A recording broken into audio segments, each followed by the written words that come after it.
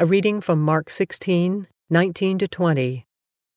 After the Lord Jesus had spoken to them, he was taken up into heaven, and he sat at the right hand of God. Then the disciples went out and preached everywhere, and the Lord worked with him and confirmed his word by the signs that accompanied it. This is the second to last passage we will be talking about, and this little passage from Mark reminds me a little bit of Revelation, where it says he goes up to heaven and he sits on the right hand of God. I mean, you're really departing the earth here, and you're in a different realm altogether. Yeah, significant in this is the Jesus taking his position of authority at the right hand of the Father, and this is declared in Ephesians, that same power that Jesus was executed in Jesus to raise him from the dead was then executed to put him at the right hand of the Father, and every dominion, power, and authority was put underneath his feet. Peter makes this declaration in his letter. Hebrews talks about Jesus seated at the right hand of the Father, waiting for his enemies to be made his footstool.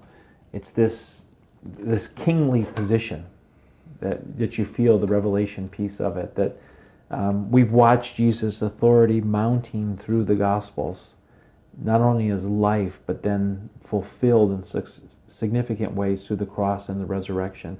And the ascension is the next place.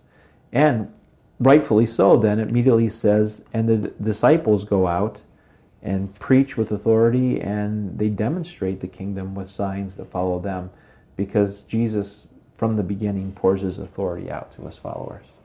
There seems to have been a broken connection between the authority in heaven and the people on earth.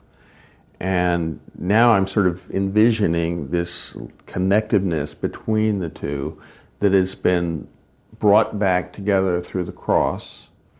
And now it's enabling this preaching and this going out that we've been talking about to actually happen. I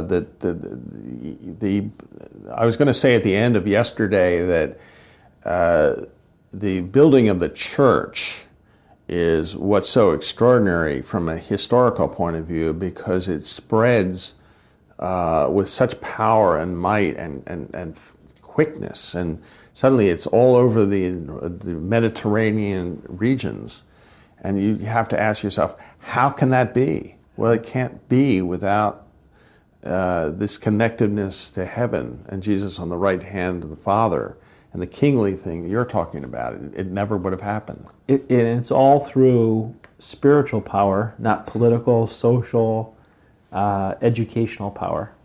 It's the authority of Jesus operating through them that they come with such force. And in that power, it gets most evidently displayed in their love.